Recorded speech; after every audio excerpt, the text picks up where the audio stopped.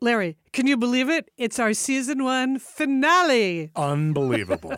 So we have a couple of prizes we want to award, right? We do indeed. I'm excited about it. Okay. So for my Strong, Calm, Kind award, I was thinking about the fact that season 1 of I Hate My Boss is ending now. Yep. We'll be back in a little bit, but you can all be doing some studying on Strong, Calm, Kind bossery by binging on a couple of TV shows, because I'm going to give you the leader heroes that are starring in these TV shows. Oh, nice. So it's good bossery homework. Good bossery homework and many fun things to watch. The first award goes to my personal role model, Olivia Pope on Scandal, because Olivia, she's creative, she is resourceful, and she is loyal. She really built a kick-ass team of people who are very flawed, but she totally believes in them, Larry. Right. She brings out the best in them. And she's an excellent delegator, which gives her time to have an affair with the President of the United States. So good for Olivia.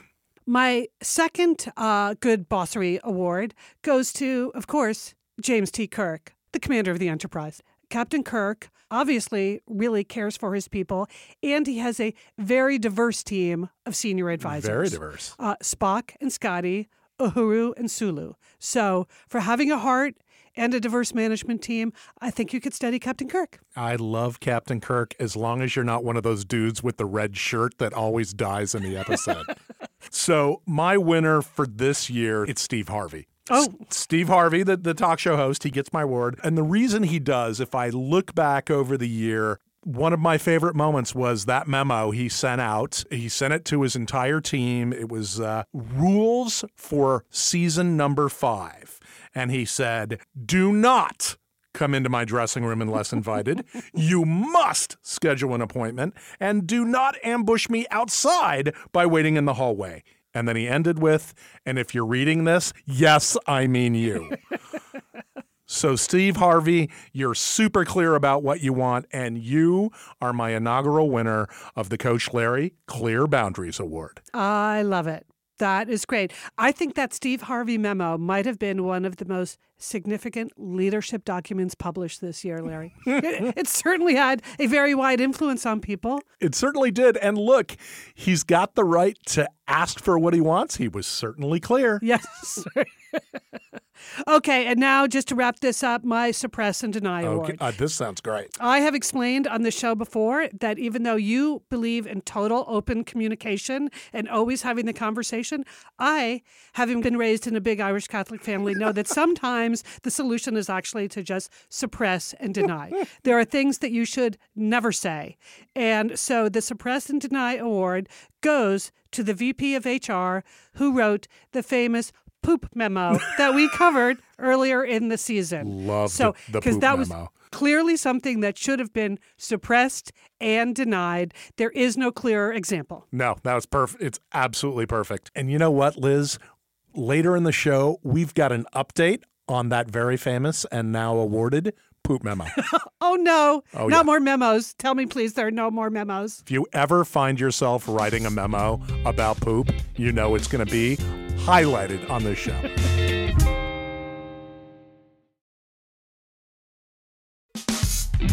From Wondery, this is I Hate My Boss, workplace drama, comedic relief. I'm Liz Dolan. And I'm Larry Seal. So here we are, the season finale for I Hate My Boss. Larry, how are you feeling? A little emotional, Liz. I'm a little melancholy. This has been a lot of fun. I've learned a ton. I'm excited. I feel like we did some good work. I feel like I learned a lot of things. And most importantly, I think we helped some people, and that feels really good. Well, now we get a chance. After our best of episode last week, we want to check in with some of our listeners, so we're not getting away so fast. We're going to find out what actually happened, if their situations have changed since we addressed them on the show. And one of them's on the phone with us right now. Hey, Rebecca. Hello. Hey, Rebecca, welcome back. Thanks for having me. Now, the last time we spoke with you, you were dealing with a detached boss, his micromanaging wife, and as I remember, you were occasionally operating out of a supply closet. Is that right? Yes, I was. Operating. So what's happened in your work life since then? So between when we recorded And when that show aired, I actually left that job. No. You did. You quit. I did. The first thing that happened was, of course, I recorded the show, and it started me thinking about things. And then, you know how some people are touched by poetry, something speaks to your soul, or whatever. Well, I was motivated by something a friend posted on Facebook, a blog post from a blog called Reductress. Oh, I love that. It's so funny. Entitled, "I'm sorry I was being so crazy while you were treating me like shit." That is good. That crystallized where you were. Yes, I was sitting in my car preparing to go to work, and it was a preparation because I always had to steel myself to go to work, and I read the whole thing, and several quotes just spoke to me, and I thought, what am I doing? What am I doing? It is not my fault. Liz and Larry were right. My friend who posted this is right, and I'm wasting time. So this feeling just washed over me, like determination, I guess. I hardly ever feel such a strong, I don't even know what it was. And I walked in, and I walked upstairs, knocked on his office door, and I just started talking. And I left. But I didn't exactly quit. What did you exactly do? I walked into his office and I said, "We have been friends a long time, you and me. And you know my circumstances, and I know you know the cause of my circumstances. And the very least you can do is lay me off right now." Okay. And he looked up and said, "Well, my goodness, like Pa Ingalls or something." It made me so mad. don't pull that cutesy stuff on me. I know, like all folksy, like, "Oh, shucks, dang, and he's like, "Well, I don't see a problem with that. I'm so sorry to lose you." I'm like, "Are you?" But I only kept that inside. I didn't. Yeah, right. I was so big. You'd be so proud of me. I was so, not to say that was professional, but whatever. It was the end. Yeah. It needed to be the end. So he's like, "Well, I certainly will miss you." And I'm like, "Well, yeah, whatever." Okay, so anyway, he said I could use him as a reference, and that he had enjoyed all my work through the years. And then he goes, "You can use me as a reference." And then he thought about it a second. He goes, "I should get you my private cell phone number." Oh, God. For that. So still the wife is the issue there. I think so. Yeah. And I haven't used him Yeah. for anything, thinking, well, who's answering that phone? I don't know. I don't blame you. Okay, so you got what you wanted. So what are you up to now? Well, I have a side gig that is keeping me afloat.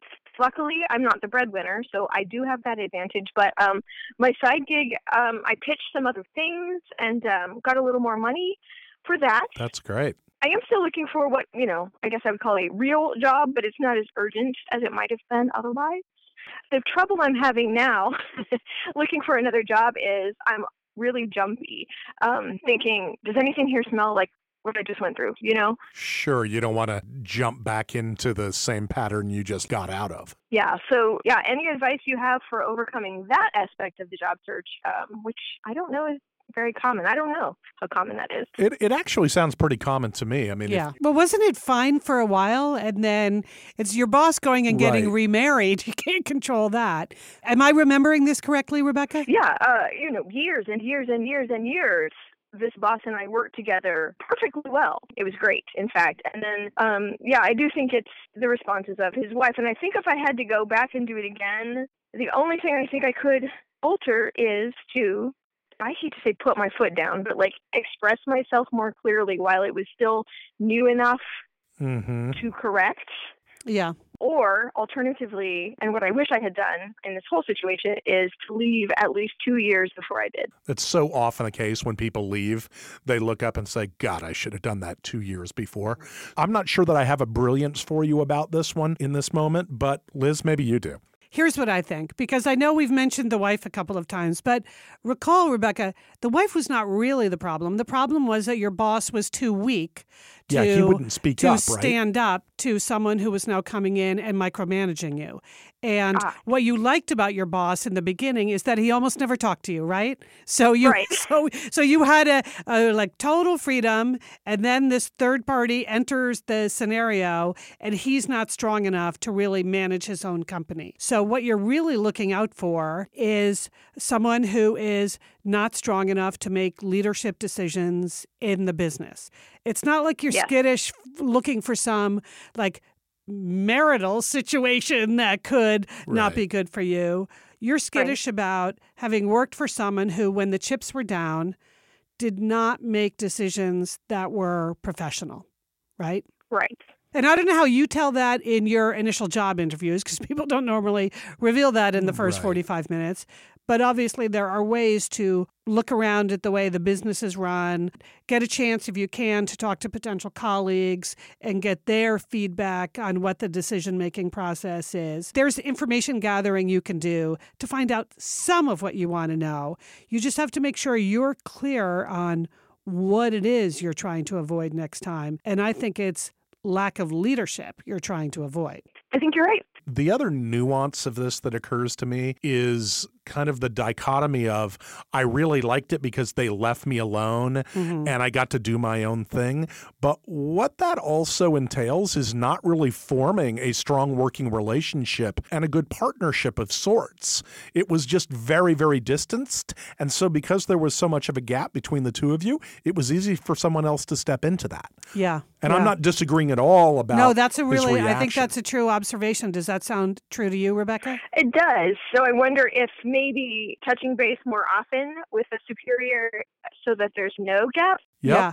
Well, you need to have a relationship, right? And a relationship gets built by repeated interactions. And yeah, there's a wonderfulness in having the space to just do things on your own. But what it does is it puts at risk the relationship itself. Mm-hmm. That's a really good observation. Or you may not want to have a relationship at all and just be totally freelance. That's the other way to go. Good point. My goodness, you guys are very smart. We like to have that reinforced every once in a while. Thank you, Rebecca. Well, thank you so much for checking back in with us. We want to hear when you find the perfect job that makes you happy and fulfilled and rekindles the passion you originally had for your work, because you were so clear about that the first time we spoke to Rebecca. So good luck. Wish you the best, Rebecca. Thank you very much. We also heard from Manny, whose manager had their team fill out an anonymous survey. Oh yeah, golly. remember that? I hated that. Yeah, so the manager said it was an anonymous survey, but Right. actually the results went directly to her. So Manny let us know that he's still with the company. Oh, no. Didn't listen to our advice on that one, and that his manager was not reprimanded in any way. No way. Can you believe it? So here's what Manny wrote. When upper management called her about the survey, she did a lot of backpedaling and ultimately nothing was done. Since then, our team has completely fragmented and our environments become toxic, while our manager comes in late, leaves early, and continues to gossip about employees. And now she's trying to figure out who reported the survey to Of HR, course she is. asking coworkers close to her if they knew who reported her. All that said, there is some good news. Because of the which is good, okay? Because of the relationships I've been able to cultivate over the years, I have an opportunity to move into a hybrid role between two other departments with a different focus, and perhaps most importantly, a different manager. Manny. You and I talked about this in the original call. The fact that the company didn't reprimand this manager in any meaningful way for doing something so inherently dishonest and deceitful. So dishonest. Something that is such a trust buster with the employees. That tells me there's a whole bunch of bad bosses involved here.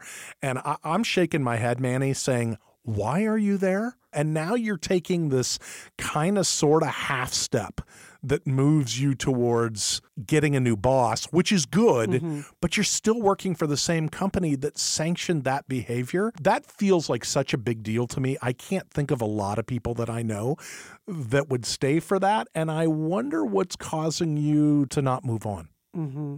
That's what comes to my mind, Liz. Well, moving on is really hard for people to do. I understand that. You and I feel like there should be a breach of trust between Manny and the overall company that he shouldn't let them get away with. But he's not quite there yet. I'm okay with that. He gets to make his own choices. I also would not be at all surprised in episode 2 of next season to hear, guess what? You won't believe what happened with my second boss and what the company did about it. Would you? No. Here's the other thing I focus on here, Manny. A red flag for me is the words hybrid role, because that sounds like a little made-up job between two other departments that have a different focus. That does not sound like a good long-term place to be. It might have gotten you out from underneath a particularly bad boss temporarily, but you can't stay in a hybrid role unless there's something moving forward that you have been promised it's going to become like a real job anchored in a department. But in my experience, anything in corporate life that's called hybrid is not a long run kind of deal. In my experience, the best outcomes typically happen when you're intentionally pursuing something, right? You're chasing after a goal. And in this case, it feels like you're running away from something, which is clearly a bad boss. Yeah, I would run away from that. I would too, but he doesn't talk about what he's moving towards, why it's exciting and how it benefits him. It doesn't feel like this is a great long-term move for him. But maybe a good temporary step. Could be. Larry, do you remember Ryan from episode 2? He's the guy who was working in a call center in South Korea, and he tried to prank his coworkers by hiding in a closet during a meeting. I do. The meeting was full of really important clients from a bank in America, but Ryan had to pee so badly that halfway through the meeting, he just ran out of the closet, shouted boo, and ran out of the room and into the bathroom. I absolutely remember that. Well, he just gave us another amazing you can't make this up story. So here it goes from Ryan. So this happened a while back. I was offered a job at the largest publishing company in Korea. I was in America at the time, and I got this call from an agent. They were offering me a huge amount of money. So I said, that sounds great. When do I start? And they said, Monday morning at 7 a.m. And I said, that's great, but it is Saturday, and I'm in America. And they said, well, you better get on a plane right now. So I spent every last dime I had and then borrowed some more, ran to the airport, jumped on the next flight, which was not cheap. And about a day later, I was incredibly broke, had no home, but at 7 a.m., I was in Seoul in Book City, which is this place with all the most powerful people in publishing. And I go meet the manager, and he says, welcome, please sit in this chair until 7 p.m. So I sat silently for 12 hours, at which point nothing happened, and I waited 2 more hours. At 9 o'clock, the same manager came in with his coat over his shoulder, ready to turn out the lights, and says, oh, yeah, you're here. Hey, I've been asking around. No one knows who you are. The guy they say hired you no longer works here, and we're not hiring, so you got to leave. So suddenly I am homeless in Korea and jobless. So I call my agent, and he's like, no, don't worry. I found the guy. He had found the guy who had hired me, and he was apparently working at a new publishing company. So the next morning, I had to go to the other side of Seoul at 7 a.m. to a place that was like an alley full of rats and garbage. In the back of that, there's a closet, and in the closet are 2 leather chairs where there sits a tiny man with dark glasses smoking a long cigarette. My agent is sitting on the armrest of my chair, and they're talking back and forth in Korean, and I keep asking for a translation, and he says, I don't know, we're waiting for something. This guy doesn't speak any English. And so after about 2 hours, my agent leaves, and the new manager turns, watches him leave, watches the door shut, turns to me and says, now we can talk. Because apparently he does speak English, he was just keeping it secret because he has a secret plan. And he explains to me, there is no other publishing company. They fired me, and that's why I've come here, and that's why I'm starting a coup. I'm going to take over that publishing company, and that's why I've brought you here, to help me. What? Liz, I would kill this guy. Mr. Empathy, Mr. Understanding, let's talk this out. I would punch him right in the head. I'm glad we finally got a rise out of Larry. Okay. What? Yes. I'm so sorry about this, Ryan. You know, on the one hand, you always have to take advantage of an opportunity when it comes along. But maybe you're in America on Saturday, but we need you here on Monday, and you have to buy your own plane ticket. Maybe that's a red flag. Yeah, maybe that's a red flag. Listen, Pollyanna, I say punch him right in the head. The good news is that we know he did land on his feet, but this was an episode that no doubt he will never forget. We also heard from a few listeners who understandably wanted to remain anonymous. The first up was Jane, not her real name, she had that weird fatherly boss that made the weirdly protective comments to her boyfriend. Oh, right. And then after she left that job, she found herself working for a boss who sent her angry emails when she took a few days off to attend her grandmother's funeral. Well, Jane's now having some second thoughts about the firm she's currently working at. She wrote, I've been at my new job for about 2 months, and it's truly amazing how different workplace cultures can be within the same industry. This private equity firm has the most strict workplace I've ever encountered regarding its anti-harassment and anti-discrimination culture, and that's truly a relief. Overall, the bizarre fatherly boss I had was a learning experience for what I shouldn't have to put up with. It's also put current workplace issues into perspective. However, I'm beginning to learn that once you get into private equity and finance, it's hard to get out. Almost like my resume has been tarnished by private equity's less than lovable reputation that Liz talked about. Do you have any advice for how to break into a different industry, particularly nonprofits? Also, since I've only been in my new job for about 2 months, how much of a career killer would it be to make a change now? Well, I remember when we first heard from Jane, and she had moved from one private equity firm to another and was concerned about was sort of a level of cruelty in the way people dealt with each other. And that's when I brought up the issue of, well, Jane, private equity firms, they're not exactly known for being touchy-feely organizations. So obviously she writes about that. Yeah. I put that thought in her head that maybe that's just not a culture she's going to love. Right, it's not the all for one, one for all kind of a place usually. Yes. But I would also say, Jane, do not assume that to get the all for one, one for all means you have to go to a nonprofit organization. Do not overcorrect, Jane. Feels like she's turning the wheel a little hard here, Liz. Yeah, but I think people make the assumption that somehow nonprofits are kinder, gentler organizations. And sometimes that is true, but sometimes that is absolutely not true. You bet. You cannot assume just because an organization has a great mission that they have a great work culture, any more than you can assume that a private equity firm, which has a mission that is purely finance-driven, would necessarily have a bad culture. Such a good point. So, Jane, if you want to get into a new career, which I think would be great, don't think about nonprofit as a category. Think about really what is the work you want to do? Is there a field that you want to be in? And go get trained for that. You said you've only been in your new job about 2 months. How much of a career killer would it be? Well, it's not really a career killer, but are you ready to do that? I wouldn't just jump into another job in a completely different field.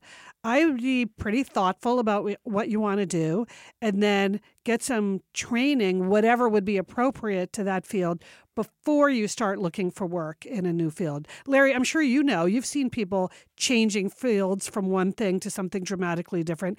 It totally can be done, and I encourage it if you're on the wrong path, but I would kind of take your time about choosing what you do. Always great advice, because you want to be thoughtful about it. It is very easy to make assumptions, and which is, I think, you're talking about here. She's making an assumption that if I'm in this industry, but I move to that industry, it's going to solve a lot of my problems. Mm-hmm. That's absolutely not true. And I love your line, which is it's way less about the industry and way more about the individual corporate culture. And having said that, industries do have a tone to them. They do have a bit of a feel to them.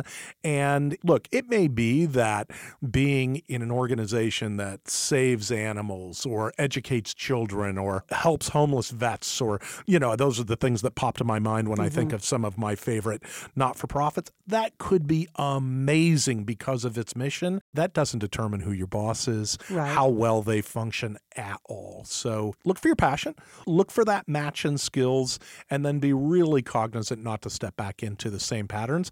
But it feels like she's just totally overcorrecting here. Yeah. And another thing I'd say, Jane, if there are particular causes that are important to you, a first step is to start by volunteering in some of those organizations. You can learn a lot about who's doing the good work, really what is it that you find satisfying by being a volunteer. You don't need to completely change careers in the beginning. And then once you get a great feel for, yes, this is the field, it really is about education for me, or it really is about whatever, and then train yourself to be in a specific kind of job in that field. That's what I would recommend. But the good thing about nonprofits is you can kind of test it out without getting a job there. So start there. Great advice, Liz. Good luck, Jane. And I'm sure you've been looking forward to this one, Liz. We got an update from Bad Bathroom Behavior. Oh! Now, their VP of HR sent out an all-staff email regarding some unfortunate handiwork that she had to pull in the office bathroom. Well, good news. No one has pooed on the floor since. Success. Bad Bathroom Behavior said, I definitely followed your sage advice. We had sage bathroom advice, Liz. Do nothing. Because she wanted to go talk directly to the VP of HR and really make a big deal of it. Exactly. Yeah. When we're saying don't let this lie where it is. Okay, Sorry. you're just making it worse now, Larry. I couldn't resist. So back to the letter. So we actually had a pre-scheduled anonymous survey coming up right around the time of the incident. The incident. So I think our HR VP probably got some constructive criticism on how she handled the situation. Plus, a few weeks ago, some, quote, bathroom etiquette signs showed up in all of the restrooms. The new joke is we don't understand the point of these since none of them actually say, don't poo on the floor. Well, thank God for that, right? I mean, you wouldn't want to be direct. So as far as I know, there have been no more bathroom mishaps. It's distant enough now that the jokes have died down, and we all, male and female colleagues, can joke about it together whenever it comes up. One female colleague recently admitted that she actually avoided going to the bathroom at work for a while after the email went out because she was afraid of being suspected. Oh, my God, that's the worst. And I thought that was sad to hear. Yes. Oh. But all things kind of even out over time. Because you know what, Liz? What? You just can't avoid the bathroom forever. Truer words were never spoken, my friend. Bad Bathroom Behavior sent us a picture of one of those bathroom etiquette signs, and the sign gives way more space to paper towel waste than it does to poo on the floor. But that's life, I guess, Liz. I'm not sure I've ever seen any kind of a bathroom notice that was meaningful in any way, right? It's just Although they are amusing. Like, I know. They are just like pee in the urinal. howls for help, or why can't we all just like respect each other? There's one in the bathroom here at the Wondery studio where they take the word respect, RESPECT, and there's a little to each one. One starts with an R, one They starts do. with an E. Yes, it's real. Oh, is it in the men's room too? It is. Have you actually read it? I read it. I don't think that they added the don't poo on the floor. I hate to even get this descriptive, but anytime someone has to put on a sign, please wipe the seat, I just like, ugh. I just hate that. Is it even worth putting that sign up? Do the people who don't do that, do they read those signs, Larry? I don't know if they're effective. I don't know, but to me, I think about bathroom behavior, and I think the best code of behavior is RESPCT. So in the spirit of that, you can't make this up segment, I did a little research for your favorite segment, Larry. It's none of the above. It's back. Just for the grand finale.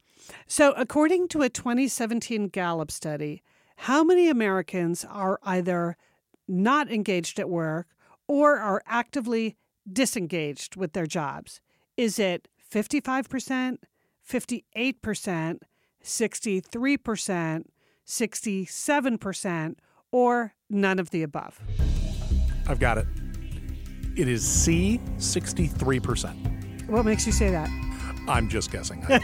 I've never gotten one of these right yet, so I'm just... And you didn't today either, so your record is perfect. Damn it. It is the answer is 67%, which makes me super sad to know that 67% of Americans are either not engaged at work or actively disengaged. This is why we're here. This is Liz. why we're here. There is no reason for that to be, people. So now we're going to switch it up a little bit. Here are some of the big things that research tells us people find satisfaction satisfaction and happiness in at the workplace. Okay, so this is what gives people a feeling of satisfaction. So here was the study. This is the Boston Consulting Group surveyed over 200,000 people around the world. That's a lot. So it's super comprehensive. And they asked them what really makes them happy on the job. Okay. So what do you think is number one? But I'm going to give you a little hint. Like in the past, people have always said salary is the number one thing for job happiness. Do you think that's still true? I think it's still in there, but is it number one? No way. I've got to say getting acknowledged or somehow appreciated for your good work. I hear that all the time, so I'm going with that one. Yeah. I got it? Yeah, you got it. Nice. I think that's so true. I mean, that is just common sense. It's also what we hear so much from the letters we get and the callers who call in, that a lot of their issues about, I'm not being heard, I'm not being seen, people don't appreciate, I have these talents. Right. So yeah, the top 10 factors, number one, appreciation for your work.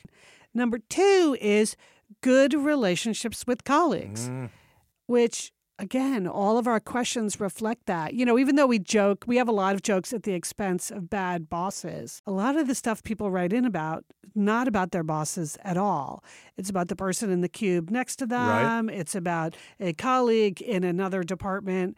So really being able to build strong relationships with people at your own level is important. And if you don't have like positive relationships with your colleagues, every day is miserable. Yeah. Number 3 on the Boston Consulting Group list is good work-life balance. Makes sense. Number 4 is good relationship with superiors. So it's all the way down at number 4, the whole like, does your boss make or break your happiness at work? Well, they're a huge factor, but they're not number 1, 2, or 3. Yep. Interesting, no? Yep. Number 5 is the company's financial stability. Oh, interesting. Yeah, that was interesting to me too. But I think about how many people I know, for instance, that work in the retail business. And you know how retail is just getting hammered now. Yeah, right, exactly. Because there's just such a transformation in the way people shop and so much more online shopping. So this is a stability and kind of safety thing. Yeah, the company's financial stability, if you know that your company is on the ropes, that is really not a good feeling. Yep. And then you see what's number 6 here. Learning and career development. I love to hear that. Yeah, at least the people that I end up working with, they care deeply about learning, growing, advancing, and not necessarily advancing up, but advancing in whatever art it is that they've chosen to become a master artisan in. Number 7, job security. And number 8, this is kind of a shocker. Number 8 is attractive fixed salary. The fact that how much you get paid is number 8 of the top 10. Yeah. Does that shock you? A little bit. I would have said it would have been 3, 4, 5, something like that. I'm not surprised it's on the list. I'm surprised it said 8. Which 1 through 8, it's all about the people you work with, being appreciated, and some level of security and compensation, right? Yep. Number 9 is interesting job content. Wow. Like the actual job is number 9 on the list. Wow. Because those other things, as we know, which is why we do this show, the relationships, the sense of accomplishment, the sense of personal growth, those are actually not even directly related to what your job is, the content of your job. So obviously it made the list of top 10. People want interesting job content, but it's not more important than even having great colleagues. It tells me we're social animals. Yes, exactly, right? exactly. We're social animals. The relationships we have matter hugely. Which is why almost all of the advice we give is about emotional intelligence, right? Yep. It's not a skills-based issue most of the time for most people if they're unhappy in their job. So interesting job content is number 9 and company values number 10. And I can understand that. It's great to work for a company that you think respects people, has a set of values that are explicit about what they believe and what they don't believe. Obviously, this has been a year of a huge amount of public attention about companies who don't have particularly great values. Like every week, there's been some headline about Uber or Equifax or whatever it happens to be. So there you go, the top 10 factors about employee happiness, and almost all of them are kind of what we would call the softer things, the softer skills, the softer elements, and the things that are super hard to interview for too. That's what struck me. You want to go get a new job. You want to find out are you going to be appreciated? Are you going to have good relationships with colleagues? Are you going to have, good relationship with your superiors? How do you do that in an interview, Larry? Yeah, well, you certainly don't say, so do you appreciate your employees for good work? Yeah, right. Almost everybody's going to say yes to that, is my guess. Yeah. It is why the very number one question that I ask when I am doing coaching for my clients is, tell me about this person, and if you were going to describe Liz, what would be the very first 5 words or short phrases that would come out of your mouth if you were going to describe her to someone you'd be totally candid with? That is your brand. And if I You want me to tell you what they are? I would love it. Strong, calm, kind, no poo memos. I mostly believe you. And what we can do next season is we can go ask your sisters. I'll go gather that information. Oh, they would love to tell you about. Of course they would. Working with me. But when you know what their brand is, all the things about them that are both wonderful and challenging tend to come out. So I think that's how you know. And I guess here's what's useful about this list for me. I look at this and I go, okay, that's interesting. What really matters is how does that play out for me personally? Which of these things are true and in what order? So that I can say, this is what matters most to me in a job that I'm going to find fulfilling. Because you're going to have to make big boy and big girl trade-offs in the real world about what you're going to get. Mm-hmm. Do I want to be paid well? You bet I do. But there are all kinds of things that matter beyond that. Mm-hmm. We were right from the beginning. It's about the people. Nice.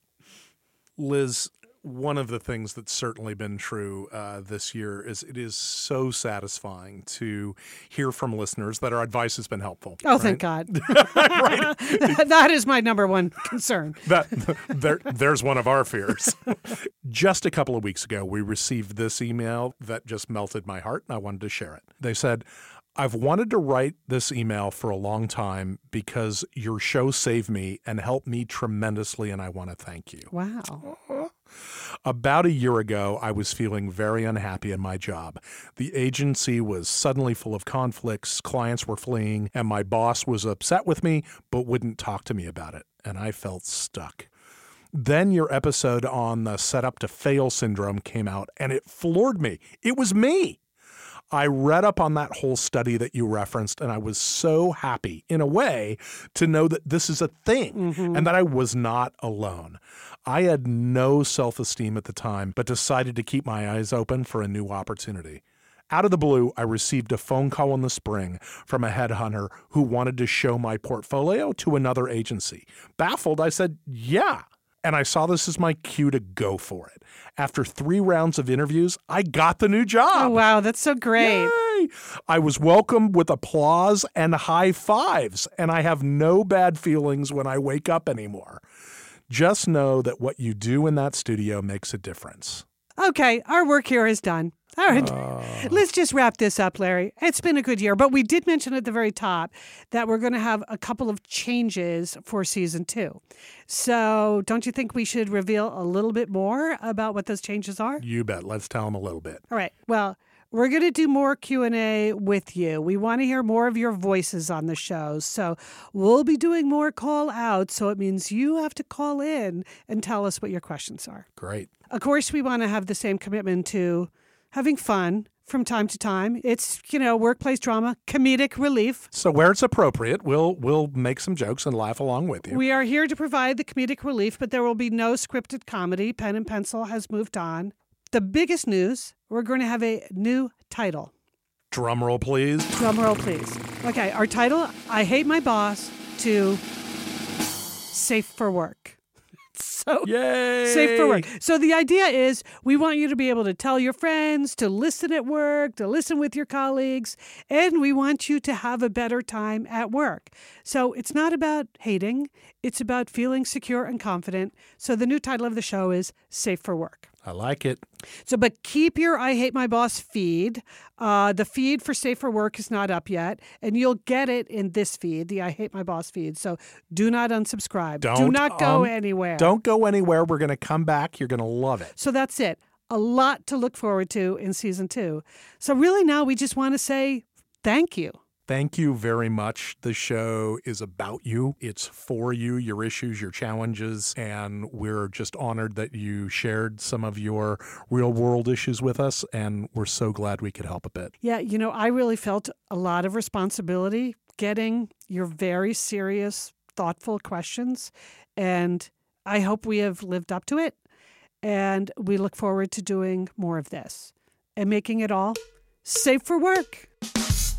In case you missed anything from today's show, don't forget that you can tap the cover art to get all the notes for this episode. You'll also find our phone number and some great offers from our sponsors. To check those out and support the show, head over to Casper.com, BlueApron.com, ZipRecruiter.com, and Audible.com. Liz? /boss. You got mattresses, food, jobs, books, everything you could want, /boss. Gotta love it. This episode was hosted by me, Liz Dolan, Boss Emeritus and Satellite Sister, and Larry Seal, CEO and founder of Engaged Leadership. The original theme song was composed by Martin Blanco.